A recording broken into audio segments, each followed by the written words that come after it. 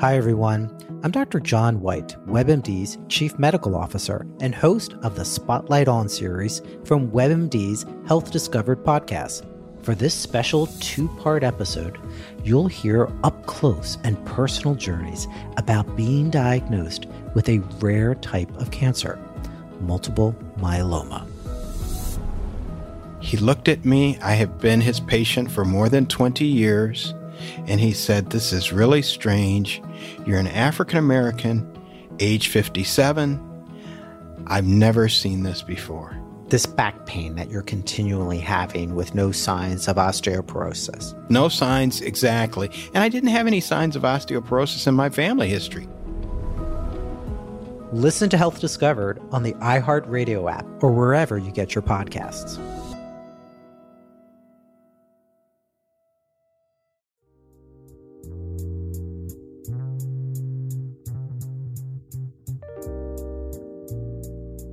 Hello, and welcome to the Proactive Caregiving Podcast. As a CPA with over 20 years as an industry accountant, Jessica stepped away from the corporate world to become a full-time caregiver for her mother. Having learned invaluable lessons along the way, she is now here to share those with you and to invite you to join her on this caregiver's journey. Here is your host, Jessica Cannon. Hello, everybody. I'm glad you're here with me today. I am the Proactive Caregiver, and I specialize in educating others on how to be proactive by empowering you, the caregiver. Because if you cannot take care of yourself, then you cannot take care of your loved one. So today I wanted to talk to everybody about caregiver procrastination. You might be familiar with this, or you might be cringing already at the sound of that word. But when some hear that word procrastination, you might get the idea of that means you're unsuccessful. But when you step into the heart and the mind of a caregiver, procrastination is oftentimes the first sign of overwhelm. Sometimes it results from having negative thoughts, or at that point in time, maybe a lack of knowledge of how to do something. But it also may just be based in fear. We have this wonderful gift of time, but we can take that gift of time for granted and not even realize it.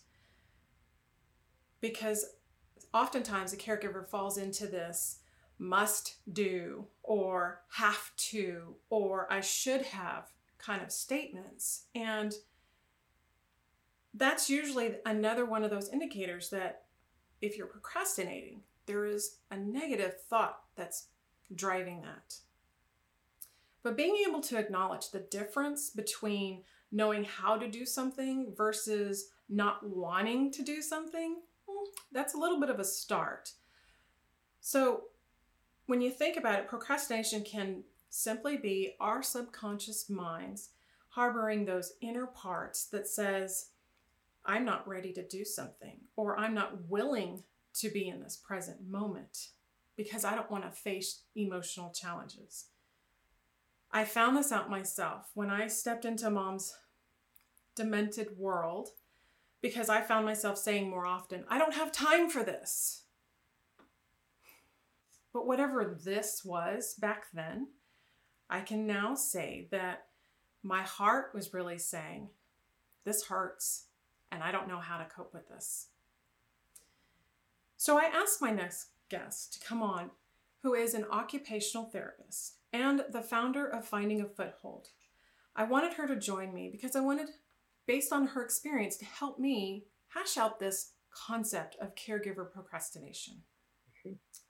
Consuela Marshall, she resides in Louisiana, and she's a graduate of Louisiana State University Medical Center under the School of Allied Health in New Orleans. Consuela has been an occupational therapist for 27 years. She's mainly been under inpatient rehab, skilled nursing, and now predominantly in home health care. Thanks to her years of experience and training, Consuela now develops plans of care to aid in the rehabilitation for those who might have experienced physical losses due to injury, illness, surgery, or other various diagnoses. Much of this experience was also gained at firsthand knowledge after taking care of her mother, who suffered several strokes, and an aunt who lived with Alzheimer's. Because of this experience, Consuela can relate to both the caregiver duties at hand and the emotional side of it. She will be the first to admit that she wasn't prepared during school for this real life caregiver task that takes on that individual emotional stressors. But she wants to be able to create solid foundations so that through her finding a foothold, coaching and consulting services, she will be able to teach caregivers and caregiver organizations how to widen their scope of setting boundaries or vital self-care approaches and creating successful caregiver plans that helps to not only develop a positive caregiver environment, but also stop that caregiver procrastination. So, with that, I want to welcome on Consuela. Thanks for coming on with me today. Oh, you're very welcome. I am so honored to be here. Good. Thank you. So, let's go ahead and start with your time with your firsthand experience as you cared for your mom. Was that time with your mom and your aunt happening at the same time, or was it like one after the other? Oh, that experience was simultaneous. Oh gosh, you had your hands full. Oh, yes, yes. And two teenage boys at the time. And so things, there were a lot of happenings going on at that time. So, yes, my hands were quite full at that time. But look, I'm going to back up a little bit because I don't know if I've shared as well that my caregiving journey started before college, and it sort of steered my journey into the profession of occupational therapist when I had a daughter with a birth defect, and in the process of suddenly wanting to be this young mother with all of these bright futures and things that were going to happen, and it was sort of sidelined with the reality that I'm now a caregiver. I didn't know it at the time. I'm just a mom with a daughter who has some physical things going on, but it did steer me in the direction of occupational therapy by introducing me to that field. So that was I like to always say I was a caregiver before I was an occupational therapist. Right. And those two skills together are very wonderful skills to have. But even with those two, they did not prepare me for being the primary caregiver for my mom and for what I lovingly call an aunt who had Alzheimer's. And caring for them, it really came simultaneously. And I was preparing for that. And that was a sort of a different field than a young mom and like, wow, what is this? And totally lost. But caring for first my aunt, and then in thinking about that and the Alzheimer's and dementia, and really setting up my house to accommodate her and changing my lifestyles and patterns to make sure someone was always home and to be with her, that became a challenge.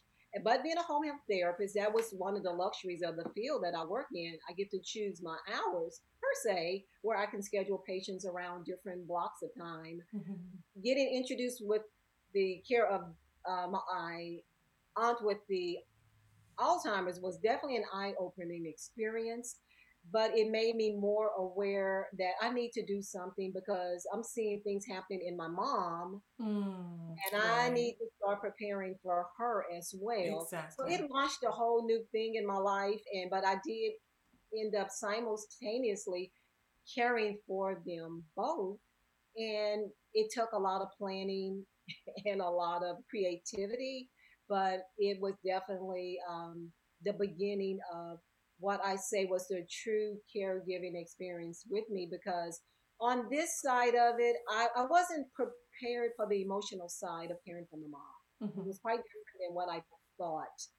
I pictured it to be, I finally get to take care of mom and we'll do all these good things together. And it just really didn't pan out that way, because in my particular situation, where I was capable physically as a therapist and had the space in my home that I had allotted for her. And I really wanted this to be her place where she could live out the rest of her days and really be in a place where she could function and have her needs met. But I didn't anticipate that she didn't want to come to live with me. Right. So that was an emotional part for me, was living through that part of the rejection of wanting to be the caregiver, but she didn't want it to come from me. So when you say the emotional parts of caregiving, yes, they can come and surface out of the blue. You know, that part can really sideline you, you know, because exactly. emotionally it can almost take you out of the picture of being there in the moment, because you're now dealing with all of these things in your head Right. that are coming to surface because of the emotional And attachment. that's one of the areas that I struggled so hard with in the beginning, because I couldn't wait at one. I find myself thinking, it's hilarious now that I think about it. I couldn't wait to take care of my mom. I had one afternoon where I was able to take her to the doctor's office, and then afterwards we had this great lunch and great conversation, and I thought, oh, this is going to be wonderful. I have so much time with her. But stepping in, it was not like that. And that emotional side, it is something that caregivers need this warning label, because it's not just the moment you're in, it's all the past childhood moments that you were frustrated with, or unresolved issues that come back, and it's just it's like you're fighting or arguing or trying to avoid each other from those old arguments that are still kind of the elephant in the room now. So Exactly. So as you continued to care for both of them, you automatically, and you mentioned it was different with your mom than it was with your aunt, and so I can only imagine it's even more different as an occupational therapist when you're with a client, that there isn't this family tie with them. So what do you think it is, and how do caregivers kind of face this, where you have your family member versus a stranger maybe that they're caring for? How do we learn to relate with our loved one in that way when that emotional side kind of sets in? I don't think there's, that emotional component is there. It's not something you can detach away from. It just becomes, how do you emotionally settle yourself and not be driven by those past emotions, but finding ways to work through those things and finding what are trigger areas, and finding that way to not let that emotional component dictate how the caregiving is to be provided. And now, when I'm going into a home where I'm the caregiver on the premises, right? I mean, I see that same scenario taking place. And when I'm watching it, I can really sympathize on both ends what's happening, because number one, I've been there, and number two, I can see where the struggle comes in the control of the moment, in the control of the situation, meaning one side wants to be able to say how something needs to be without taking in consideration that these is two lives that need to merge together. And it's sometimes very difficult to do that when that emotional component is there. Right. And so when I'm on the premises as that one who's not in the situation, I can help individually have each party's the caregiver and the caree. And look, when I'm talking about ones with physical disabilities, not someone with the dementia part. Really getting them to see through my eyes what the situation is and what the true problem is, and separating it from something that happened in the past. As when you're saying, daughter needs you to do this way, it's not based on a past experience. It's the reality of, this is your physical state now, and this is the way that this particular task needs to be performed in order to protect you and her. And then I have to flip the coin sometime and go to the caregiver and say, Mom's not being difficult because of this. Now let me give you some insight to what she's feeling. Number one, she's fallen 3 times. Number 2, she has pain issues. And I'm like sort of breaking down for a daughter, what are some of the things that are causing the conflict in the delivery of the care? Right. Where both of them want to have the strong hold in yes. the conversation, and both thinking the point of view that's taken is due to the past experience. Right. And I'm like, no, and I love that part of occupational therapist as being that middleman who is not on either side. I can become a clear, objective view of if this is to be successful, if she is to continue to be the caregiver, and if you are going to live in a state of peace or turmoil, it has to be determined around what is reality now versus your past experiences. So having that, being at that vantage point, definitely helps to bring some harmony into the situation. Learning to be an occupational therapist in school. Look, we are schooled very well on yes. muscles, naming all the muscles, naming all the bones in the body, all the nerve interventions, we're having to predict what muscle is lost or what function in the body is no longer there, depending on what area of the brain had a stroke. Right. Now, we're able to map those things, and we're having these ideas of how to do rehabilitation. I knew that, but I was not prepared for me coming on the scene as an occupational therapist and knowing that this is not just about moving bodies and getting muscles to respond and get strength and endurance and getting balance and coordination back. Part of the relationship of teaching the caregiver how to care for their loved one and giving the patient or the care recipient the sensation or the hope that I can get better has to be that it is more than that physical aspect. It is, I've got to tap into what is driving this whole situation. Right. Why is daughter so upset? Why is mom so resistant to daughter telling her something that is going to help her? Right.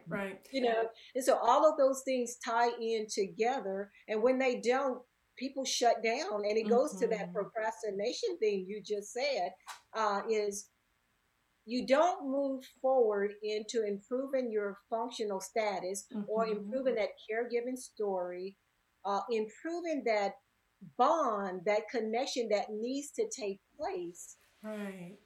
Because you're stuck in some things of the past. And that is one part of why things are not moving away from the same merry-go-round of mom isn't doing this, daughter isn't doing this, and they hate me or they don't let me do yes. anything. Those things that I hear when I'm doing my initial assessment is, why do you need me here? Let me tell you what I do. Great question. Why do you need me here? What are the goals that I need to address? And then while they're talking, and it's the same goal. Mom needs to be able to go to the bathroom on her own. Daughter thinks mom is just lazy. Yes. I thought that with my mom. For her. Yep. And then mom just feels, I don't want to ask her because she's going to fuss. Or I don't want to be a fuss. Everything that I do. And then there's this struggle that's really affecting something that can be easily resolved. Right. And it goes way beyond what the physical motor skills that are missing to this becomes a more, you see the components of how the emotions yes. have stopped this from progressing to where we can figure out what this problem is together so we can solve it instead of constantly hashing it out as to why the toileting skills aren't improving. I love the way you put it that way, because another part of this is once you realize, and it takes a while to actually realize I'm procrastinating on something, but that caregiver may step in and think, I don't want to deal with this emotion, so I'm just going to do it for them, which also impedes their improvements. And doing it for them, then this relationship between them, then it's like, who's procrastinating now? Is my loved one going to stop trying because it's easier to say, well, I'm just going to let her do it for me? Yes. Some of it being procrastination. They know things need to change, but you're not doing anything to change it. So that's the global thing that I'm going to just say. Right. Now, sort of look at it a little bit individually in what moves the needle away from procrastination is learning. Yes. Learning. Yes. Finding out. You can sit and say, Mom had a stroke and she really doesn't blah, blah, blah, or whatever this thing you need her to be more independent at. But it takes more than that. It is becoming educated in what are mom's true abilities. Absolutely. And learning what's a typical deficit related to her type of stroke. And when you're seeing her do things that maybe you think she's just not wanting to do things, you have to realize with some aspects of some strokes, you lose that ability to initiate tasks, to remember what things are positioned in space in certain fields, visual fields in your environment, where you can say, Mom doesn't even want to get her water, and it's right there. Right. And you say, well, she can see fine, but oftentimes in with a stroke, I'm using that diagnosis, is that there may be a visual field cut in that area where she really just can't see some of the things that you think she should be able to just reach on the table and grab that, but she's waiting on me to get it. And that may not be the case all the time. Sometimes it is, but sometimes it takes a learning of what are the true deficits that are presenting with the individual, so that you can better understand and better know or have an expectation of what they are able to do for themselves. And it doesn't take you into that spiral of you're doing too much, which has all of these other negative things associated with overwork, because you're procrastinating and not changing your situation because you are not taking steps away from constantly identifying the problem. You can identify the problem all day long. Mama won't do, I have to do, blah. You can make this whole list. We have a whole laundry list of stuff that we can perceive as problems during the day. But if that becomes your only focus, it's just to become very proficient in naming the problems that you see. And don't move beyond that to identifying why do we have this problem, and then moving toward what are some reasonable goals at eliminating or reducing the tendency to have this problem reoccur. If you don't do that, you are not going to change your caregiving situation. In fact, it's going to be compounded, because guess what? Over time, things regress. What's starting as a little problem, you're giving it a little help, and you're seeing very little improvement. Yes. Well, guess what? It's going to be a bigger problem. And we have ways in the therapy world of grading how much help you give by labeling it to dependent, maximalist, odd, men, contact. So we have all of these little tags we can put. And our goal is forever assessing where a patient is and where a caregiver's skill level is, and we're moving them toward the maximum of what we can expect for them to be able to do. So if you, Jessica, is this causing you maximum effort to move Mom from bed to wheelchair? Well, I want to see, I'm looking at your strength level, I'm looking at Mom, and I'm like looking at the chair, looking at the environment. And my goal, I'm like, as a therapist, I can get this when Jessica is doing 25% and not 75% of the effort. Yes. And those are my goals. But I can't get you there if you're not willing to move Right. beyond identifying I'm doing 75% of the work. Okay, Because you told me. I can totally see someone avoiding or procrastinating having their loved one get up to go to the bathroom because in their mind it's I can't lift them, or I don't want to have to lift them, or Yeah. it hurts when I do this, so I'm just not going to do this. That's not Yeah. helpful for their loved one. Yes. And that word procrastination, it can be like you said it earlier, and I was listening because I'm hearing that for the first time. I'm like, I like how she said that. In the motivation behind the Right, procrastination. right. What's holding us back? And Yes. and you said it, that knowledge, because when I stepped into mom's world, a lot of times it was, I don't have the time for this because I didn't want to make the time. It was something that was very upsetting. Honestly, majority of the stuff at first, I didn't have the skill set. So I didn't understand it. Everything I was seeing was mom's lazy. She just doesn't want to do this. If she knows I'll do it for her, she doesn't have to. And I was always so frustrated and angry. And so I put things off as long as I could before I had to actually engage with her, because I knew it was going to be an argument. It was going to be me having to do everything for her. And I blew it up in my mind so much more than it really was when I finally started to pay attention and observe. Yes. That's the big thing. Yes. I had written in my notes, self-awareness. Yes.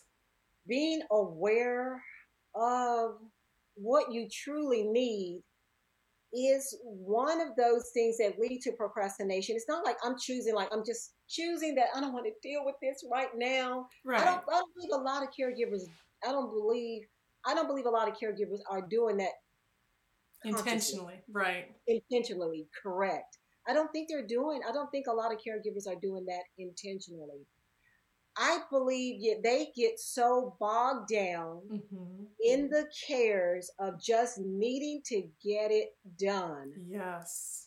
That they don't even are aware of the magnitude of the stress that they're and the load that they're carrying until it is almost too late. And then you got all these physical things that are starting to happen. Right. The bitterness. And it is procrastination, but it makes me, as a therapist going in, having them to really identify it. What is it that they need to see happen? And making them identify as the caregiver, what are the things that are real issues to you physically? Right. Physically. Because if my goal is, if I keep you healthy, I reduce your workload, I reduce the stress that you're experiencing, you're going to hang around a little bit longer. You're going to be able to provide the care a little bit longer because you're not going to have issues yourself that are going to impact your ability to deliver the care. And that's where it switches in. So when we don't have that self-awareness, and we don't realize that a lot of the areas that we could be doing better in are mainly because we're lacking. There's a fear-based idea, there's a lack of skill, or something that's causing us to procrastinate. Then eventually this stuff manifests in our bodies, and then we start getting sick. We start getting to be where we can't physically move and do things for our loved ones. And so then now the caregiver, the switches, well, how am I going to take care of my loved one if I have procrastinated to the point that I've let my own health go down? Yes. So true. And I see it very often till where the caregiver is so removed from what their physical body needs because they're so in tune to doing all of the things that come in the course of the day. Right. Till they have physical issues that manifesting or presenting itself to you even questioning, do I even want to do this anymore? Right. Yes. Do I even love her? I don't even care. I don't even, you get to this point that They get this attitude of that I don't even care anymore. Yeah. Which is, and It's then the sad. guilt, and then all of that circles back around when that really isn't the problem. You do care. Yes. You wouldn't show up and complain about it every day if you really didn't really You care. care, you love them, you're just struggling, you've hit a speed bump on your caregiver journey that if you just said, and that's where it took me a while to understand that. When I'm saying I don't have the time for this, I'm really saying this hurts, or Yes. I don't know how to deal with this. I don't know what to do, and I'm afraid to ask for help. And so Oh, that's yes. that's a big one. Yes. I know I can ask now because now Yes. I know it's better for me to ask than to hold it and try and do something that if I just asked a question or I asked someone to help me, it could have gotten done that much faster or better, or I could have learned a new skill in the process. I get that. But it takes so much of this. And it's like that straw that breaks the camel's back that the caregivers go through. And I'm sure you see this just about every situation you walk into, that there's a level of that at some point. And it's hard to say, you need this or you need that, and then have them receive that in a positive way and not be like, I'm just trying to do the best I can. Oh, let's not get too defensive. But that's what I did. Yes. Oh, definitely. And look, I did it as a daughter. Yes, exactly. And I did it professionally when I go in there with just blinders on, just looking at it from one direction and thinking, oh, you just need this piece of equipment and then this is going to be okay. Oh, right. No, it's a lot deeper than that. For sure. For sure. So when our caregivers are losing sight of their roles and what they're needing to do, and they reach that point of, I just don't want to do this anymore, that's when I see you recognize there's a breaky, unstable foundation that they're on. And so how do you get to that point of helping them set boundaries so that they can reinforce their foundations? You know, I'll go back to the learning. What I emphasize and what I try to do is be that sort of catalyst for learning while I'm there, just sort of giving them the surface learning of what you're seeing. And I'm trying to identify some skills that they have as a caregiver and trying to really build them up at the same time, because I am often entering a situation where the caregiver often feels defeated already. Yes. And they're struggling, and this situation that's happening between them and their loved one is not a positive thing. And so they're already on the defensive. And I am surely not going to go in and say, oh, you've been doing this wrong. Right. Although I'm seeing some areas of concern of why I think things are like a little rocky here, but I'm being very careful to identify and point out the positive things that I'm seeing while I'm educating them on, this is what you're seeing, and you're telling me what mom is doing. Well, you're right. You're right. She is. But let me sort of tell you the reason why I think this might be. But I'm going to explore this a little bit deeper. And I am going to say, I do see a little bit of this as well. Yes, you are saying there is some lack of motivation here. I said, yes. I said, but let's see if we can change that. Right. And trying to key in on getting them to want the situation to get better. Some of the caregivers are like, look, they don't even care. They don't care. I'm done. I don't care. Just whatever she wants to do, I'm just going to do it for her. But just say, no, what do you want? And just getting them to all take ownership of what is their desires, learning more about the diagnosis, and then watching me and learning from a different angle. What is it that your parents or your loved one can do? Right. And I'm pointing out the skills. I'm like, oh, look, she's really good at this on this side. So look, I think if we set up the environment where we can put a little bit more of the situation, we can change the environment. that maybe we can get a better response from her. Mm-hmm. So I'm educating them on the diagnosis. I'm telling them about their skills. I'm like, look, you've got some skills. Yes. You're doing things that you should be proud of. But let me show you how to use your skills and couple them with the strengths I'm going to identify with mom. And now let's talk about the environment. You're struggling so much because your environment is not conducive Mm-hmm. Yeah. to her skill set and your comfort level.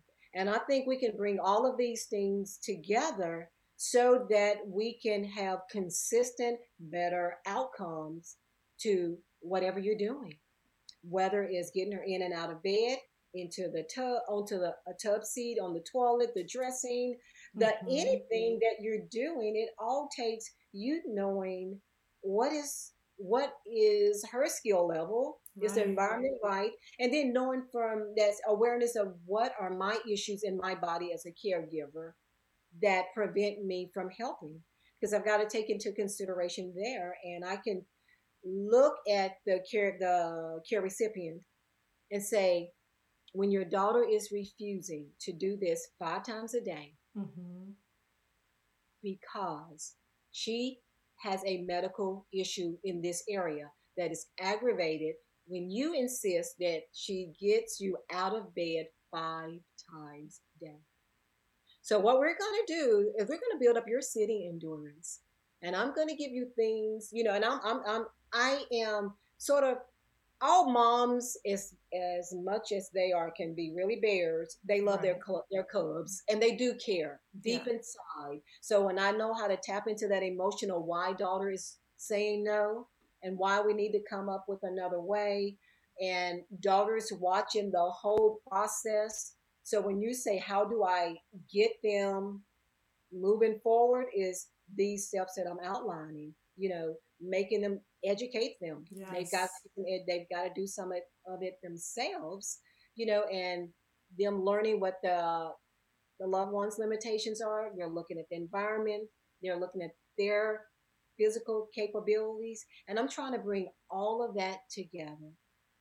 Perfect. To improve the outcomes of all of these different areas that they're identifying for me as being problem areas. And a lot of these things overlap. So once I'm doing strengthening and I'm doing exercise programs and I'm telling them you need to be doing these a day, and daughter, you need to take breaks. And yes. And absolutely. Patient, your goal is to stay in the wheelchair for 3 hours or 2 hours. That is adequate. That allows your daughter time to do other things. So that, you know what, when you do get in the bed later and y'all can do things later, she has time to do these other little fun things or things that you want her to do, because she has time to relax, refresh, regroup, and reset. And so does that make sense? It does. It makes I love the way you put it that way, because a lot of times we get so focused on they can't, they won't, I can't, I don't want to. And we get focused on that negative side of it, that we stop looking for solutions. Like we can easily point out the problem. Like you said, she won't this, they won't that, he might not this, he's fighting me on that. We can point out the problems, but we get so hung up on that problem, and we don't realize it's stopping us from moving forward with a positive solution. And I just I've crafted my speech on, okay, you told me that. I hear the problem. What would you like to see as the best case outcome for this? You tell me what you want to improve. Right. And sometimes they're very reasonable. Well, I just want her to be able to help a little bit. I'm like, that's great. I said, but you know what? I think I can get it a little bit further. I can get it where she can get out of bed. Well, let me rephrase that. I can teach her the skills. Right. That if things work according to plan, I can see that she can get out into the wheelchair by herself with you just standing there watching her. Yes. Would you like that? And they're like, yes. I'm like, now we'll work on it, but that is going to also depend on what she puts into it, that I can predict that whether we can achieve this goal or not.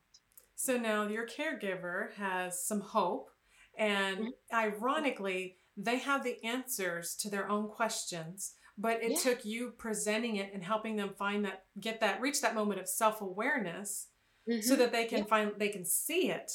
And instead of just kind of this thought that's bouncing around, now it's out there. They've said it, they can see it, and there's hope to actually achieve it.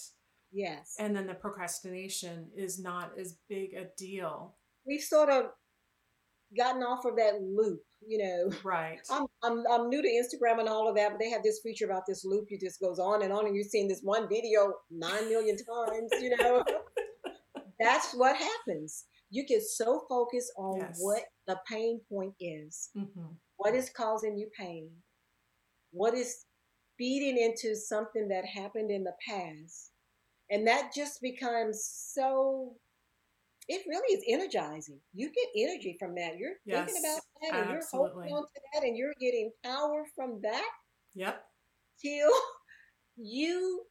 it's not like you deliberately procrastinated about doing something.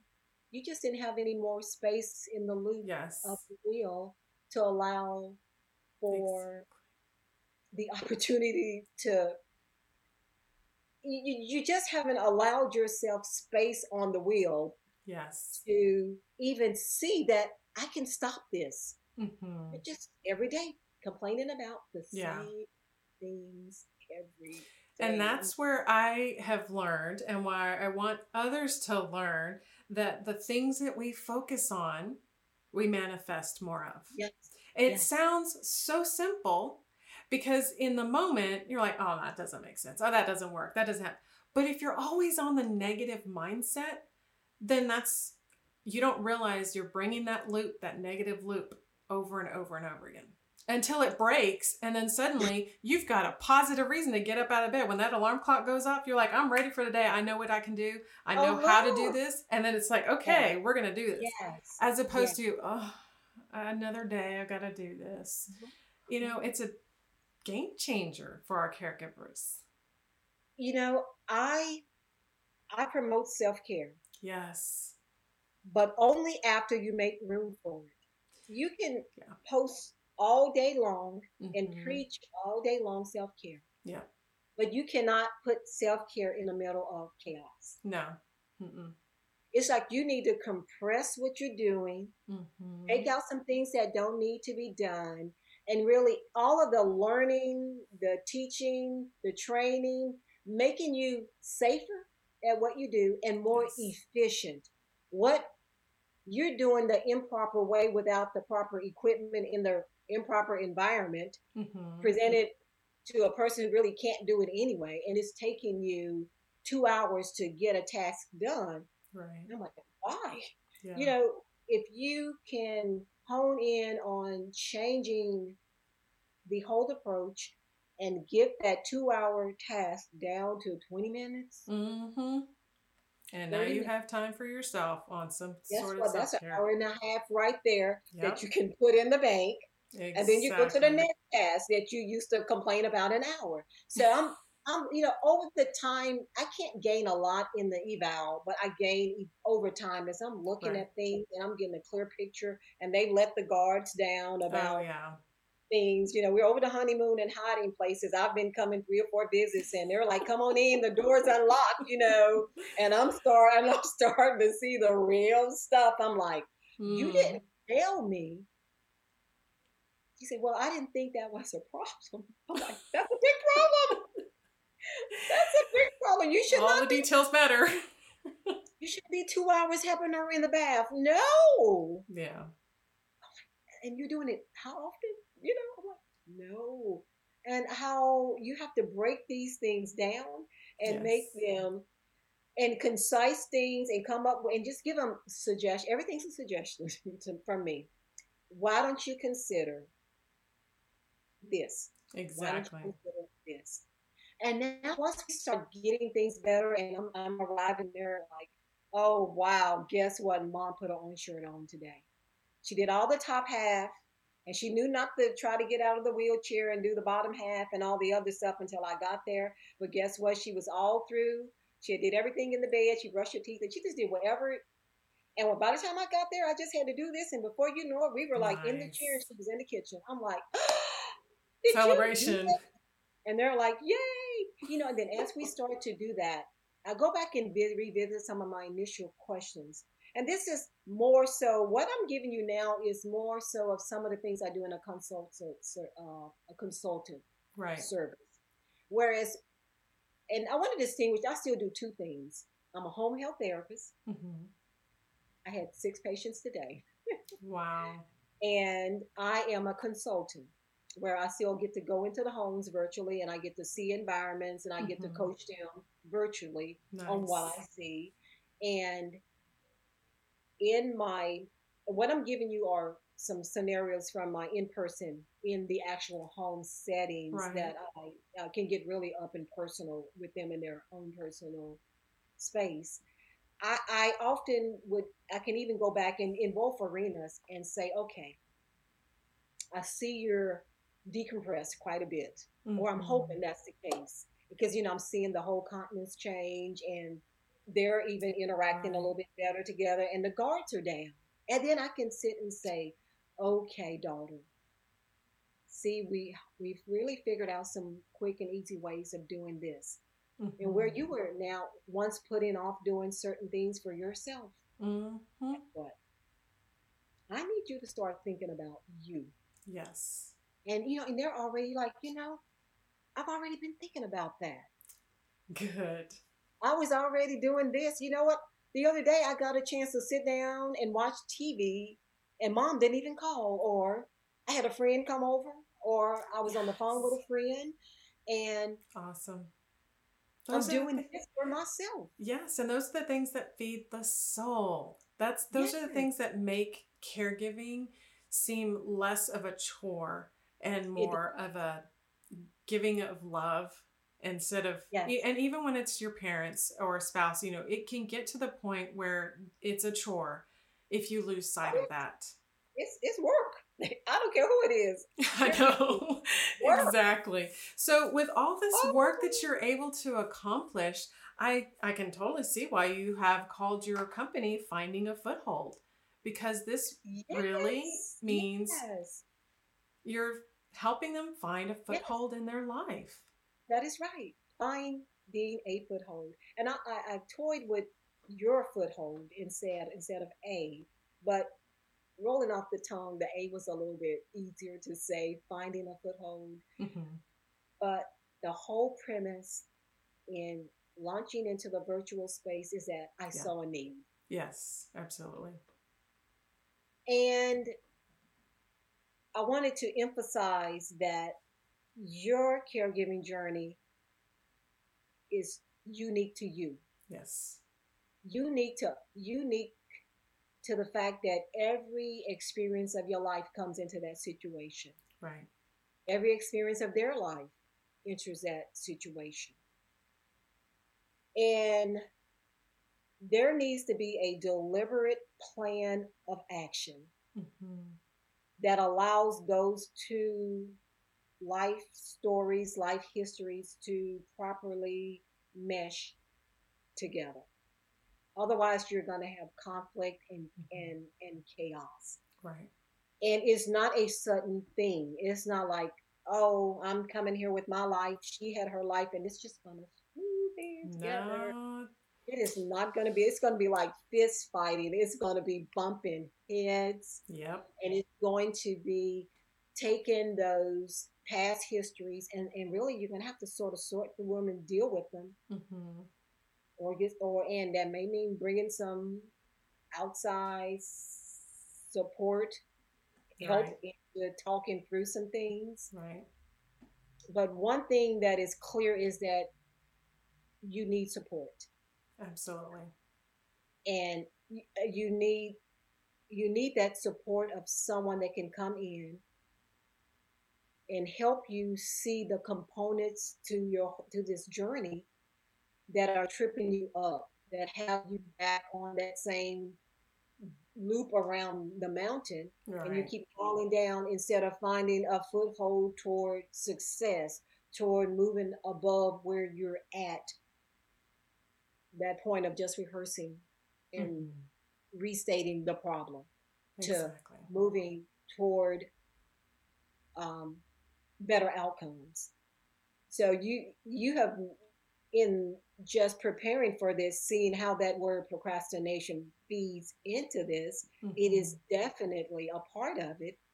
Not all of it is conscious. Right.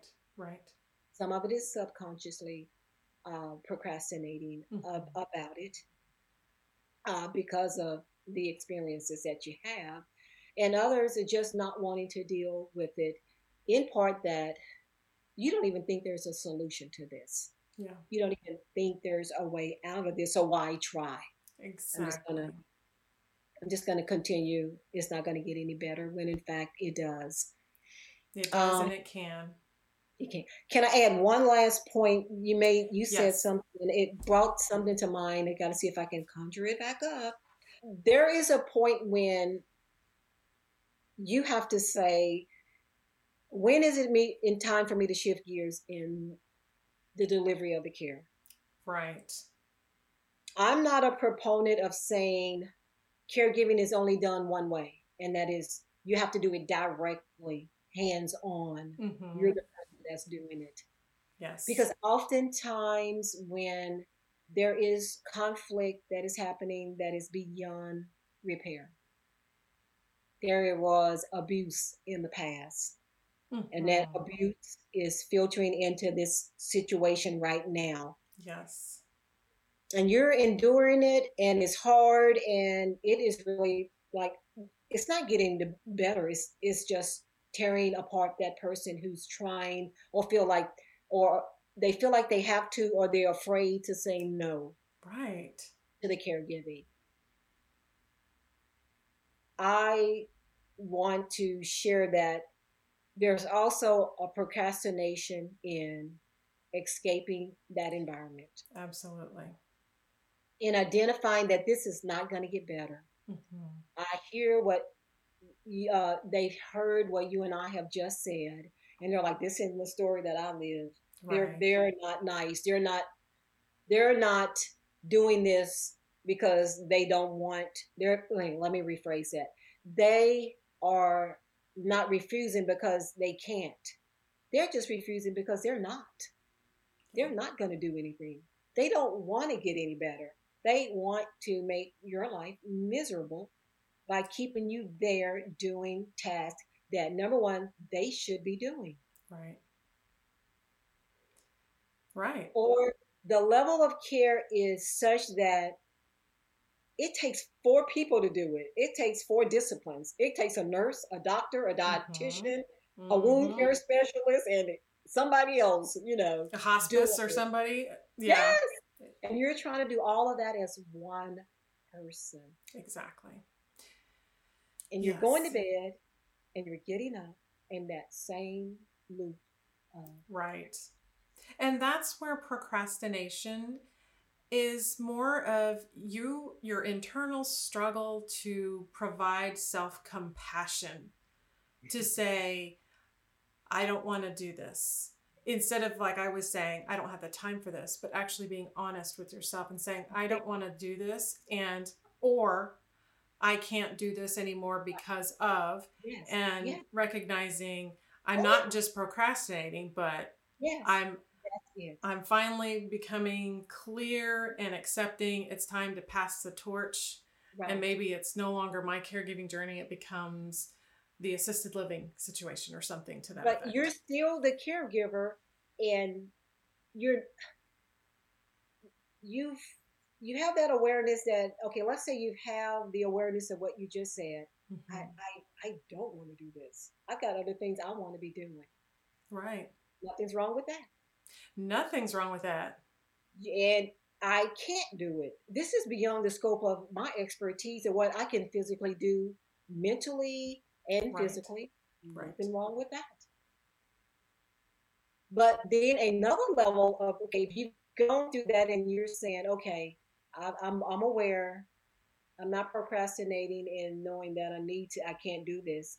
But then the next level of procrastinating, you don't do anything about it. Yeah. You don't make the calls. Right. You procrastinate about making the calls, taking the steps to say, I'm moving on to the next level of care. Right. Not that I no longer care about this individual. It's just that this is not a healthy environment anymore. Right, right. Not healthy from the standpoint of this is too strenuous. The level of care, the level of turning, the level of getting up in the middle of the night, all of the things that are physically depleting you, it's not working anymore. Right. And you need to really relinquish that to a different support system, whether that be bringing in home care. Mm-hmm. Like yourself. Yes. Or some on a more of a permanent basis that can provide a 24-hour care Yes. or these long periods of respite. So they're providing the care directly. You're Right. just overseeing the care. Yes. Exactly. And then also, when is it time to transition to long-term care? Yes. And those are very important times to be aware of and have some sort of a checklist, a mental checklist at the very least, so that you have a gauge. This is okay when I reach this point. And that's where those setting boundaries that you spoke of. Yes. In. Yes.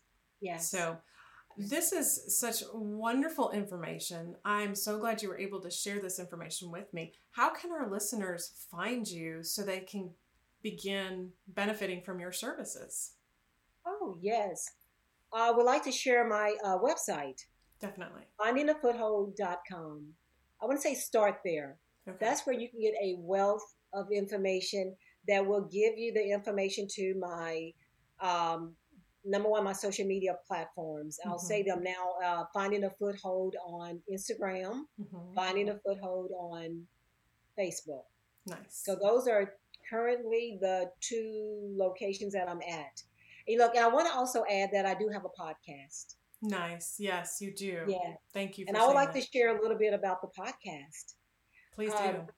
In my endeavor to make caregiving easier to anyone, because oftentimes I see that it often takes just one simple answer to a question that can make the difference in whether a loved one can remain in the home safe, or whether someone chooses to have to be moved outside of the home into long-term care placement because, number one, of repeated falls or just anything of that nature.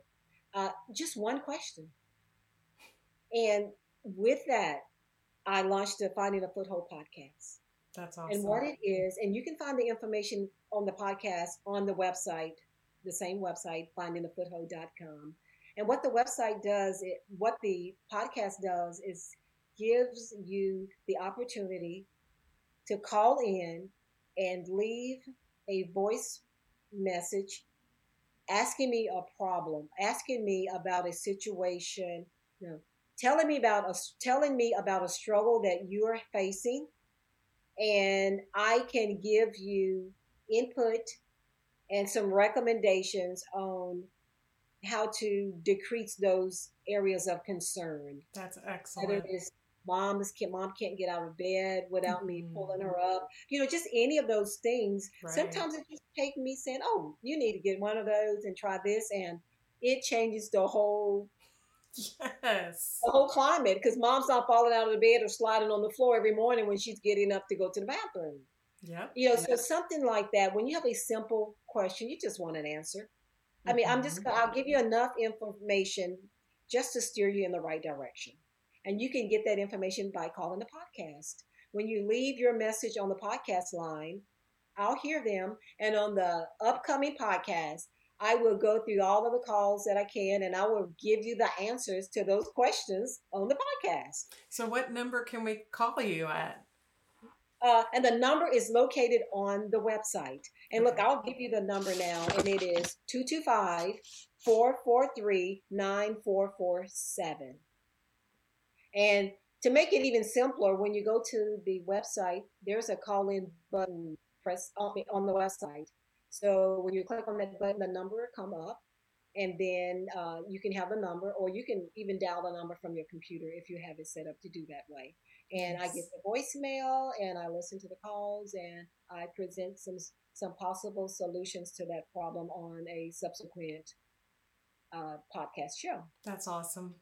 So yes. So I wanted to share that bit of information with you. So yeah, check me out. I'd love to hear from any callers that can call in and want to have help with those problems, and to follow me on those social media platforms. Absolutely. Please do, because this caregiving journey it can go in all different sorts of directions, and we can have points where we can keep moving forward in a positive direction. But to be honest, it's not always positive.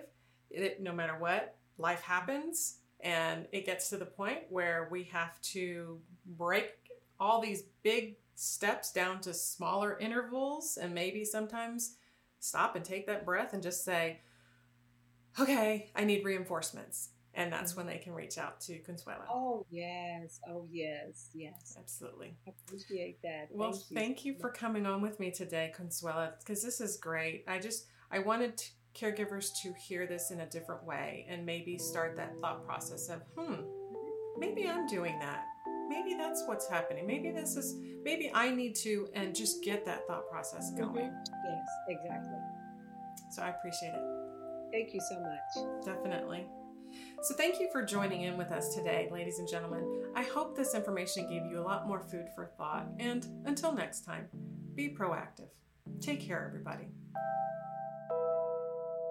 Thank you for joining us today. We really hope you've enjoyed this episode. To learn more about proactive caregiving and to hear other episodes of this podcast, please visit www.jessicalazelcannon.com. This podcast is produced by Cannon Light Media, LLC, www.cannonlightmedia.com. Music provided by Chris Paradise.